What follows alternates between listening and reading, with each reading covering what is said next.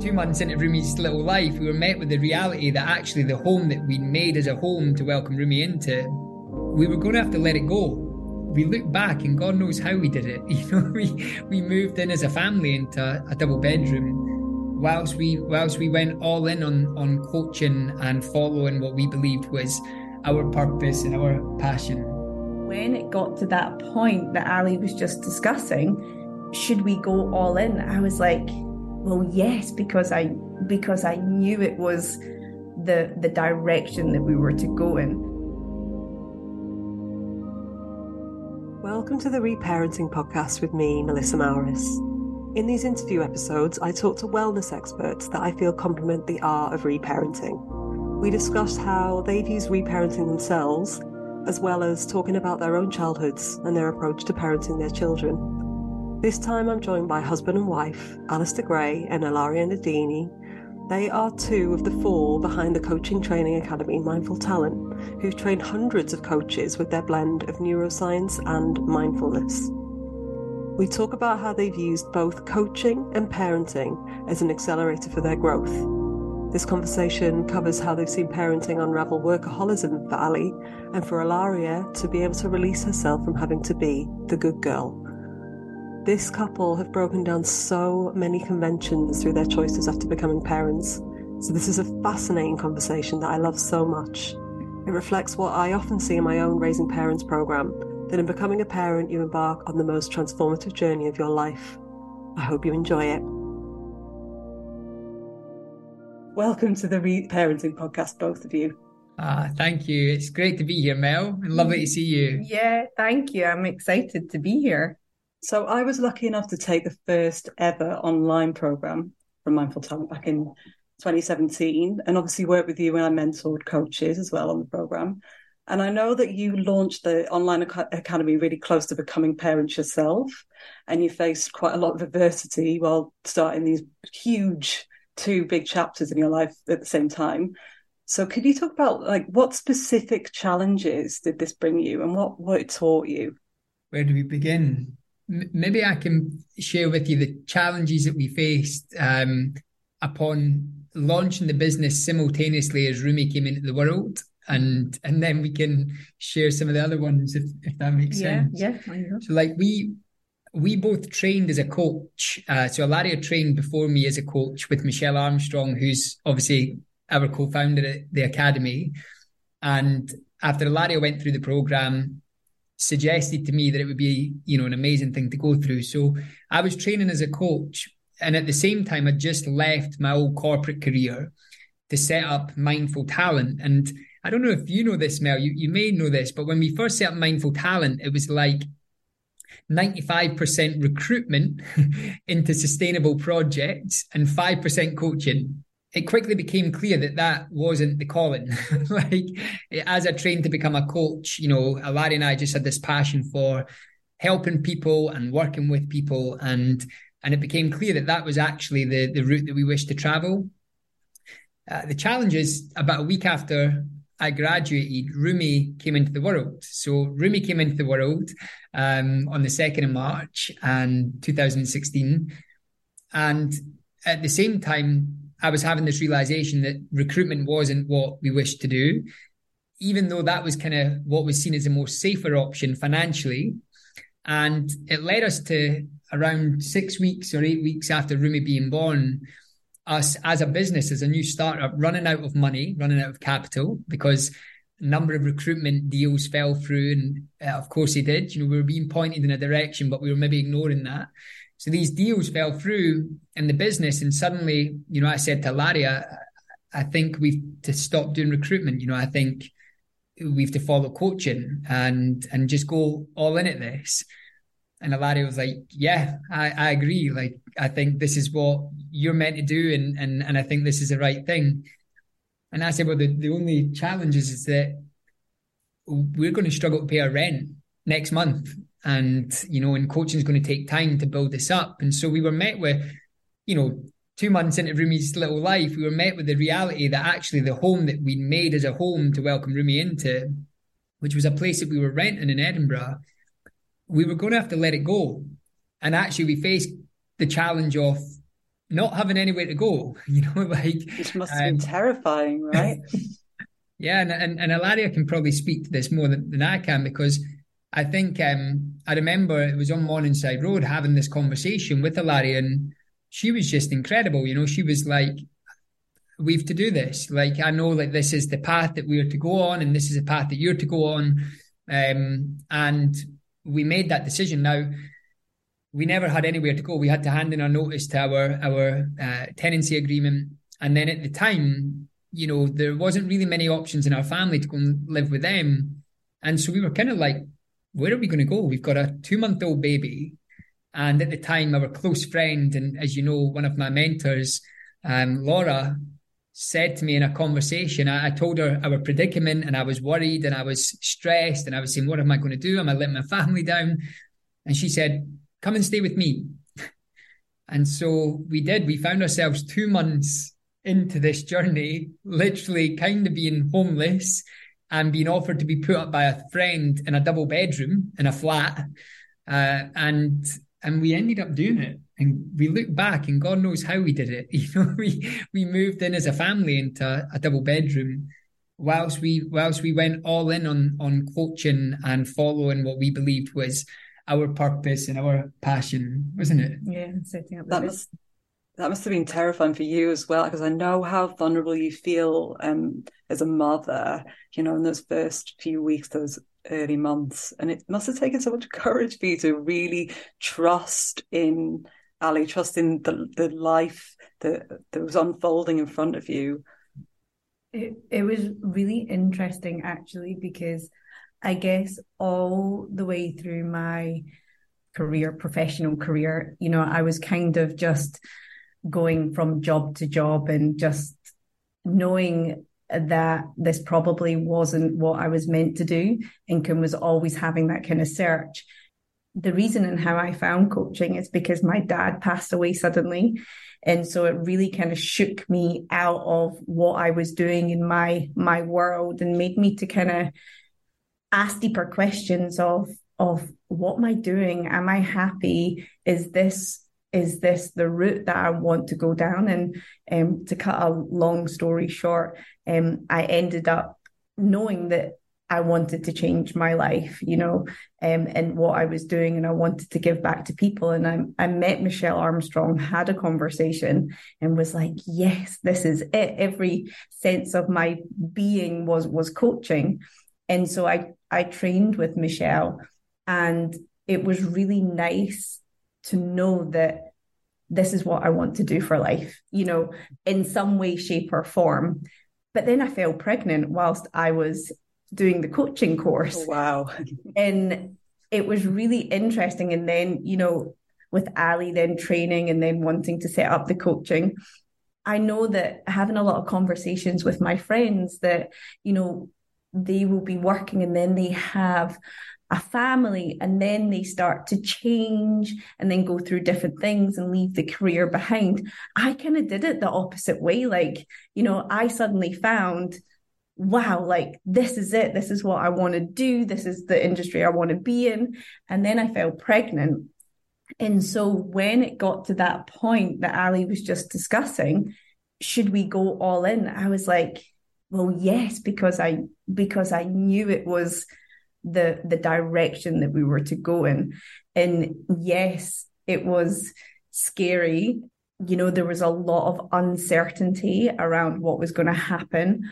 But I think there was a point where I was in such a love bubble. I can't, that love bubble of that world of just being a family and having the baby. I was so wrapped up and just in love with Rumi and our family, just so much gratitude. And I think that training as a coach before that really set me up and really helped me, probably navigate something that if I hadn't done probably would have been it was scary, but I just had this deep trust that everything was going to work out. And I just took every day as it came. And there was moments of ups and downs, but ultimately it worked out. And I think that's what we've kind of set our life up. We kind of always just took big risks and kind of put everything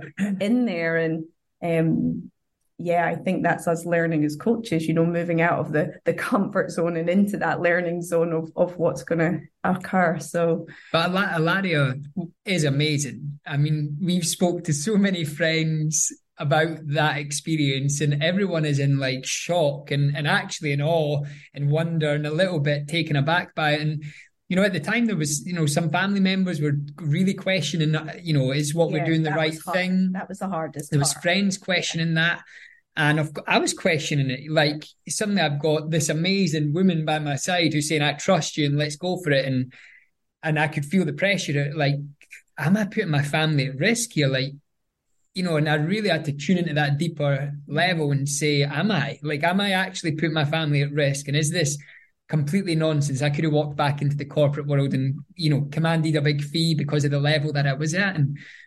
But Ilaria was just unwavering with that support. And a part that Ilaria never mentioned was one day, which will stick with us both, I think, forever. I can't even remember exactly where it was. It was more the words and the energy.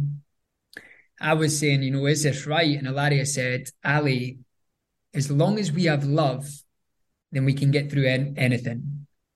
That's so beautiful. It's just so powerful, right? And we both felt that, and we still do. We've been through loads of challenges now, but that was certainly one of the biggest ones straight away that we faced as we launched a business. And you could go into that whole experience about how that was really us listening to this deeper guidance, this knowing, the trust that we had to have with one another, the surrender to something bigger than ourselves, the belief that we could do this whilst also raising Rumi in a conscious way that we felt called to do.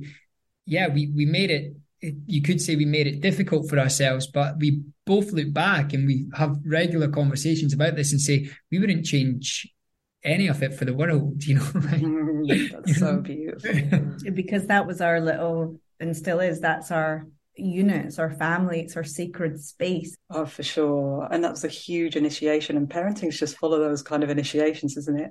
I really resonate with what you're saying there, actually, Ilaria, because I don't know if you remember, but I trained in 2017 and then I became a mum in 2018, and then I had such a connection to what I wanted to do, and it was really difficult to not go full force into it. Mm-hmm. So, but I think there is that deep connection when you find what you're meant to do, right? Your soul purpose, and also that deep connection when you become a parent, where you're like, wow. Mm-hmm. So maybe that is the force that carried you through it, right? That made you just feel so in flow and so trusting to it all.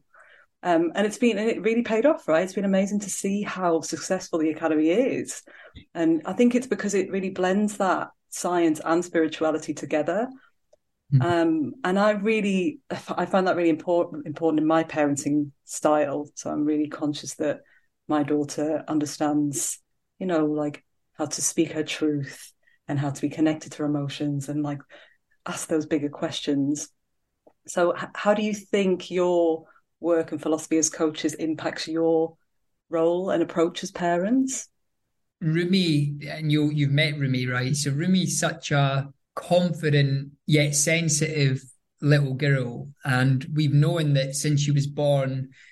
I mean, she never stopped talking when she was born. Even as a baby, was constantly making noises and was interactive and was very awake and aware. And our experience of being coaches and training as coaches has helped us nurture what we see as innate in Rumi. So she loves to talk and she loves to make believe, and she has an incredible imagination and she just wants to play a lot. But she is also sensitive and she has a lot of emotion. She can experience quite difficult emotions for a small child when she sees pain or hurt or suffering. Or I would say that one of the greatest things that has come from us being trained as coaches and also being on a spiritual path has been able to recognize that in Rumi and not to push it away or reject it in any way, shape or form, but to welcome it and to nurture it and to encourage her to feel, and then to help her put words to her feelings and to express that openly and to let her know that it's safe to do so. And I think we're great parents, and I'm really proud of who I am as a dad, and I'm in awe of who Ilaria is as a mum. Like, we do a great job, and that's because we listen deeply to Rumi. Those are some of the skills that we learned in coaching that have definitely impacted the way that we parent, listening, being present, encouragement, and allowing space for Rumi to find her own way, as well as, us doing our best to guide her as well. Yeah, I think there's a lot in there for me personally. I kind of lost myself in the way of the world. I was always projecting who I think I should show up as. And coaching really stripped me back to present myself as my authentic self. And I didn't want to become a mother and say one thing but energetically feel the other and mean the opposite, so really showing up as my authentic self, really connecting to my truth. So when I speak my truth or when I'm explaining something, it's in alignment with my energetic self. That has really helped me shape her to be like, whoever this is, whoever your authentic self is, like, let's expand that. Let's really honor that little person, because they're the most authentic self they are, when they're growing up, and that age is, up to 6-7 years old before they go through the individualization process and coming out of those theta brainwaves. Is that she's so secure in who that is, and really encouraging that element. And so that was a big thing, the raising the awareness, curiosity as well, like asking really great questions and being curious about what's coming up for her, curious about the world. And she asks big questions. Sometimes I'm like, oh, how will you deal with this one? On to that as well, because Ilaria, you're so great at modeling this with Rumi as well, and I think that has helped me of like being really vulnerable with Rumi as well. Like, we're not perfect humans. Yeah, like we make mistakes, and we talk to her about that. We show Rumi that if Ilaria and I have a disagreement, we are teaching Rumi like disagreements are okay, Rumi. Like, disagreements are going to happen in life, but the thing that we recognize that's most important is that we also show her us reconciling. We show her that even if we've had an argument or we've disagreed or there's an energy that Rumi, of course, can pick up on, then we show us reconciling. We show her that our love is unconditional. So no matter what's occurred or whatever we felt in a moment about one another, that the love remains. And I think that's been a really powerful, way of showing Rumi that, yeah, you're going to have disagreements in life. There's going to be conflicts. There's going to be moments where you feel hurt and pain, and that's okay. And you're modeling her way out of it, right? Which is so important. I'm sure you come up, with lots of clients that are conflict averse because of experiences they haven't had like that, So I think that's really powerful. And what's really coming through is that you're just allowing her to be as she is, and totally authentic as she is. And you talked a lot about, removing conditioning, and all of this stuff is basically reparenting. It really is. How do you think parenting has changed the way you treat yourselves? Oh, that's a good question. I think it's really helped me being kinder to myself, and learn to speak to myself the way that I speak to Rumi. And yeah, I think just being kinder, that you're just doing the best that you can in the circumstances that you've got, and you don't have a rule book. You don't have parenting. It's like the toughest job out there, and that you're learning. You're always learning, and yeah, you make mistakes, but can you learn from them? And can that kind, loving voice to yourself is just going to help you grow, and more awareness about looking after myself, I think, as well, because I know that you can't pour from an empty cup. So knowing when I'm reaching that element, of I need some time, I need some space. Ali's amazing. He's just so, I've got this, that's fine, and making sure that I'm looking after myself and I'm doing all my practices to make me the best mother that I can, and implementing that, and not, because it's quite hard, because you can be that, you think as a mother, you just give, and you forget about yourself. And then, that has an impact. So those two things, I think, just knowing when to look after myself, taking the time, and having a kinder, loving, compassion voice towards myself. I was a workaholic, really was actually, and it's taken me a long time to recognize that. And part of it was because I cared. Naturally, I do care. I love doing good work, and I love being of service. And part of that was also, a fear that was driven by it, whether that was fears about money, whether it was fears about, insecurities of not being enough or not good enough or trying to prove myself. So there was a load of stuff tied up into that identity around work. And, since becoming a parent, I realized that if I was going to continue in that same vein, it was at the risk of not having the connection to my family that I really yearned for, and actually that I knew deep down inside was most important to me.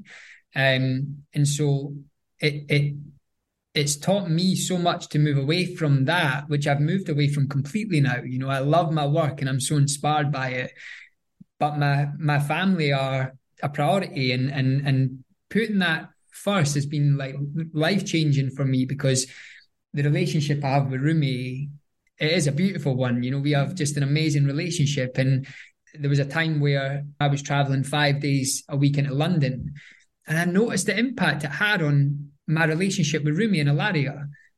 And it's something actually a nursery teacher, Rumi, said. She went to a Montessori nursery, and I showed up one day to take Rumi in. And the teacher, fair play to her, she was certainly not mincing her words. She said, it'd be nice to see you here more often, Alister. And I don't know if she knew the impact it had, but it did. It hit me right in the heart. And I was like, she's right. And I remember coming back saying, do you know what she said? and then, but I've got the awareness that then it didn't take me long. And then I went back to Larry and was like, she's right though. I want to be doing more of the school runs. I just got into the habit of like being present and showing up for so many other people, but realizing actually my family mean the world to me. And so COVID came around, and the pandemic, and I know that caused so many challenges for many people, but for us it gave me a gift. It gave me the reminder that actually Rumi and Ilaria are the most important things in my life. And then we went traveling, and so that's becoming a parent has just changed the way that I look at life. And so that's what it's taught me, to prioritize this thing that I love so much, and also to become more considerate of others, and especially, Ilaria and Rumi. I really deeply resonate with all the points that you raised, and I'm sure everyone listening will too, right? It's kind of universal parenting stuff that it just helps us grow up, right? And you mentioned there about living around the world. So for those kind of first 6 years of Rumi's life, you've lived so many places like Bali, Costa Rica, Mexico, all over. So what influenced that decision to travel as a family, and what impact do you see it having now that you're back home in Scotland? Well, I can tell you the pinpoint time when it was quite funny. We were lying in our flat in Edinburgh, and I just done the course. I was pregnant with Rumi. Ali had handed in your notice. I was about to start the course. You were about to start the course, were you? Yeah. And then we were lying, and we were thinking, like, what do we want to do? What is the dream? What is the future? What would life look like? We were just so on point. It was like to have just freedom in our work, to get up and travel and into world school, and I was brought up, my dad is Italian, my mum's Scottish, and we would just have summers in Italy. And I just loved that element, that different culture, that I was brought up with, and that different aspect in a different language. And, I was like, Ali, you loved to travel. He traveled loads of places before I met him. And it was like, I just want to have that freedom. And we also, we'd felt a draw to Bali, which is where we travelled the first time at 18 months. Rumi was 18 months. Yeah. And the reality is, like we were starting a business and, at that time we'd moved out of her friend's double bedroom and we'd moved into a flat in Glasgow, and it was a 1-bedroom flat, and, it was a nice flat. I was travelling to London still at that time, and there was those 2 occasions when we were in Glasgow and when we lived down south that I was traveling quite a lot to London. And then just that realization where we were like, this doesn't feel like what we imagined. And so what if we were to go somewhere? Where would we go? Because like Ilaria said, we'd already planted the seed that we wanted to travel as a family. And so we ended up very intuitively and quickly feeling like Bali is the place that we wanted to go to. And then we went there originally for a month, and we ended up staying 9 months. Part of the reason was that the quality of life that we had in Bali was incredible. We were opening Rumi up to this new culture that, as you know, Mel, you've been there, the love for children and the openness and the celebration of children, and also just the spirituality that's present in Bali. Yeah. It kind of felt like, for us, that was like, wow, this is an expansion. We've suddenly went from this 1-bedroom flat in Glasgow to this expansive feeling of possibility. And then, we've continued to grow the business from there. And so the big word for me is trust, I guess. Like, going through the experience now, I just have such a trust in our family, in our relationship, between you and I, and our relationship with Rumi, that whatever happens, we'll always figure it out. Like, there'll always be a way, there'll always be a choice, there'll always be an option, and that I can't humanly possibly account for everything that could happen. It's not like you just can. So I have to just let that go. Okay, so I'd love to talk now about you as children and your childhoods and how they shaped you. And what do you feel the need to do differently? Be the chain breakers in your family? How long have we got? No, I'm kidding. My parents might listen to this back, but I think there are a lot of things that I want to break, and that's no criticism of my parents. It was a very different time, a very different circumstance. My parents were really young when they had my sister and I. So it was a different time, and I've done a lot of healing work around my childhood, as you know, and so there's just a deep sense of love and appreciation and gratitude for my parents, and what they went through is, raising children in the 80s. We were a low income, family. We were, in poverty for the first few years of our life, and so they faced a lot of challenges, and I think some of the things that I would like to break and that we are breaking is really understanding the child. There was points where my behaviour was probably misunderstood in a lot of ways between my parents and also family members, and actually in society a lot of the time. I got in a lot of trouble when I was younger, and at points definitely faced rejection and a sense of abandonment because ultimately I felt misunderstood. I had this, a lot of emotion and energy, and I was sensitive. I still am as a human being, which I think is now a superpower, right? It's something that I see in Rumi and wish to nurture. But that's something I really want to break, and part of that was that my parents were running busy jobs, they had busy lives, they were making ends meet.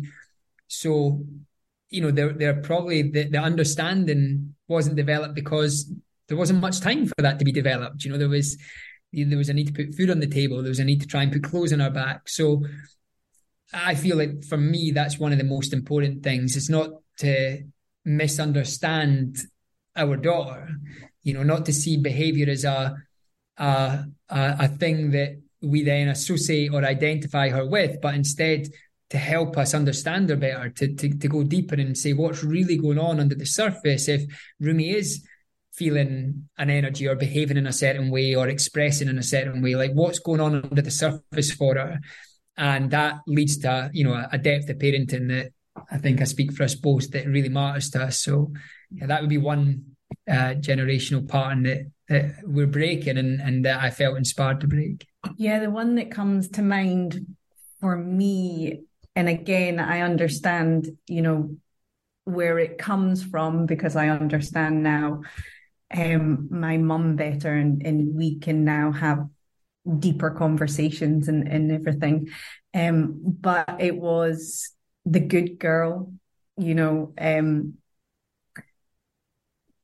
kind of image, as in my mum was very proper, one should be a lady and one should be seen and not heard, and one cannot discuss emotion, and one has to present that oneself in a very ladylike manner. And there's certain subjects that are off, you can't talk about sex, periods, anything like that. And it was just that good girl, and you had to be presented in some way because that is how you should be. And I think that it doesn't, what I know now, it just doesn't work like that, and that it's really hard to uphold that as much as you possibly can. And there's so much messiness.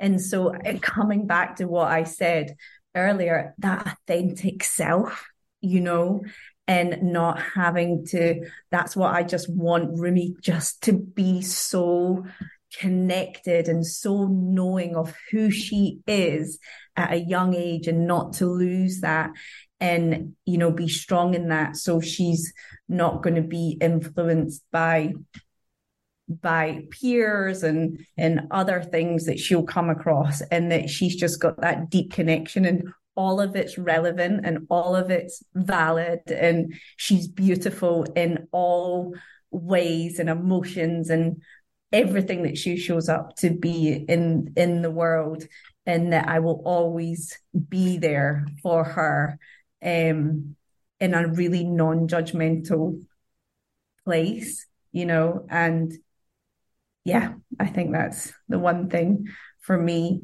that comes up.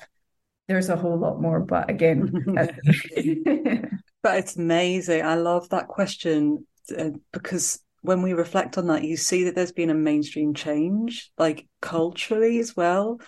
I really I resonate with what you were saying, Ali. I had similar experiences, and I think the way that we treat children now is changing, and we're starting to understand the behaviours of communicating something deeper and getting more emotional awareness, and getting rid of that sort of form, nervous system, like people pleasing, having to be the good person, not just the good girl, right? We're all becoming more authentic, hopefully, which is amazing for the next generation. And you spoke earlier, Ilaria, about losing your dad suddenly, sadly. And you've both spoken really openly in the Awakening Love series about death and about viewing death differently. How do you approach these type of conversations with your daughter?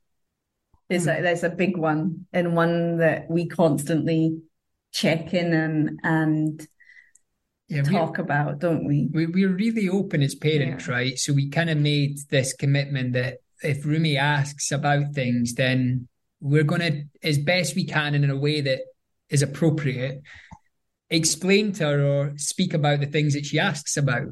And there was a couple instances with Rumi around death that probably are quite important to mention. I was driving Rumi to nursery one morning in the car, and we listened to Krishna Das, who's a kirtan singer. You might know him. I love him, yeah. Yeah, so we're singing along to this, and it would be our thing when we're driving to the nursery, actually the Montessori nursery. I think after the teacher had said, we'd like to see you here more often. And what age she would have been? She would have been 3 at that time, I think. So we're driving, and she suddenly said, "Dad, is Krishna Das alive?" And I said, "He is alive, yeah." She said, "Will he die?" And I said, "He will die, yeah. He'll die, Rumi." She went, and then she paused, and Rumi's a deep thinker. This is at 3. And she said, "Will you die, Dad?" Now I'm driving to school, and I'm suddenly met with this moment where, what do? I had to answer honestly, and And obviously I didn't have much time to think or prepare. And I said, Rumi, I will die. I said, but not right now. Like daddy's going to be around, but I will die. And then it went quiet, and I looked in my wing mirror, Mel, and I can still see that to this day. She just started having tears coming down her little face. And Ilaria was away for a week on a course at this time. So now I'm thinking, have I just said the right thing? Is this appropriate? But anyway, we get into school, and I open up the back door, and I just said, listen, I know you're upset, darling, but I wanted to be honest with you that every human, like, we will die at some point. And what I'm not saying is that I'm going to die now or today, but you asked me a question, and I wanted to be honest with you. And I said, but Rumi, it's okay to feel like this upset that you're feeling. It's very normal to be upset when you think about someone who you love and them dying. And we can talk about this more. So anyway, I put her into nursery, and she seemed okay at that point. She was saying, okay, Dad, like I don't want you to die, but so she was already starting to process it. And I dropped her into the nursery, and I left, and I called Ilaria because I knew it was before a course, and I said, this has just happened, and I wanted to run it by you, which is what we do often. We'll coach one another. And then I said, maybe I should phone the school. And Ilaria said, you should definitely phone the school. And so I phoned the school and said, hey, I just wanted to let you know a conversation that Rumi and I had about death. And they said, this explains it. Yeah, Rumi came into school and was already saying, my dad is going to die once someday. So like that was kind of like the first conversation I had with Rumi, and she'd also been really curious about death of her nono, which is obviously Ilaria's dad. And so it opened up this container for us to start exploring death with Rumi, and that's been ongoing. She talks about death, she asks about it, she's curious about it. I think it helps from our perspective that we have a spirituality, actually. We have a faith. And for us, that means that the topic of death has become one not to be avoided, but instead one to embrace and to explore ways in which we can communicate that to Rumi where she feels safe. And so she'll now say, Mummy and Daddy, when you die, and then when I die, will we be together, and will we, be united? And we say, of course, this is where it will lead to. So I think we've opened it up in ways that we allow her to feel and express. We don't try and shut down her sadness nor her curiosity. And then equally, when we've met, when we've had a conversation that may have felt it could have been handled better, we check in with each other, don't we? And we talk about it. I think that it's been interesting because it has evolved to obviously when she was 3 and to where she is now. And we have been having a lot of these conversations around death, and she's asking bigger, deeper questions. But again, it's beautiful because, like you say, we have a spirituality, we have a belief in something bigger that opens that up as well, to have a conversation with her around that. We've also consulted friends, and we've got books. We went out and we got some really great children's books that talk about death and in that way, and probably can say it in a way that I hadn't thought of, or gives it another layer. And what I noticed with Rumi is that it's not something that we talk about and then it's kind of over. She likes to ruminate about it. She has quite a deep thinking curiosity about it, and just comes up with the most amazing questions. And in a way, I guess that it's really helped me with my own journey with death, and definitely having a fear of death and an attachment, and working on that. And again, I talked about saying one thing and then energetically putting out something different. And so I'm aware of that. So it gives me the opportunity to reflect, to also do the work, because I'm probably definitely not 100% there. I think there's still work to be done. And so I think I owe that to her, to dig deep in myself, to explore what that looks like and what that means to me. And there's so many ways that you can go with it. But again, it's interesting because I work with this with my clients as well, my coaching clients.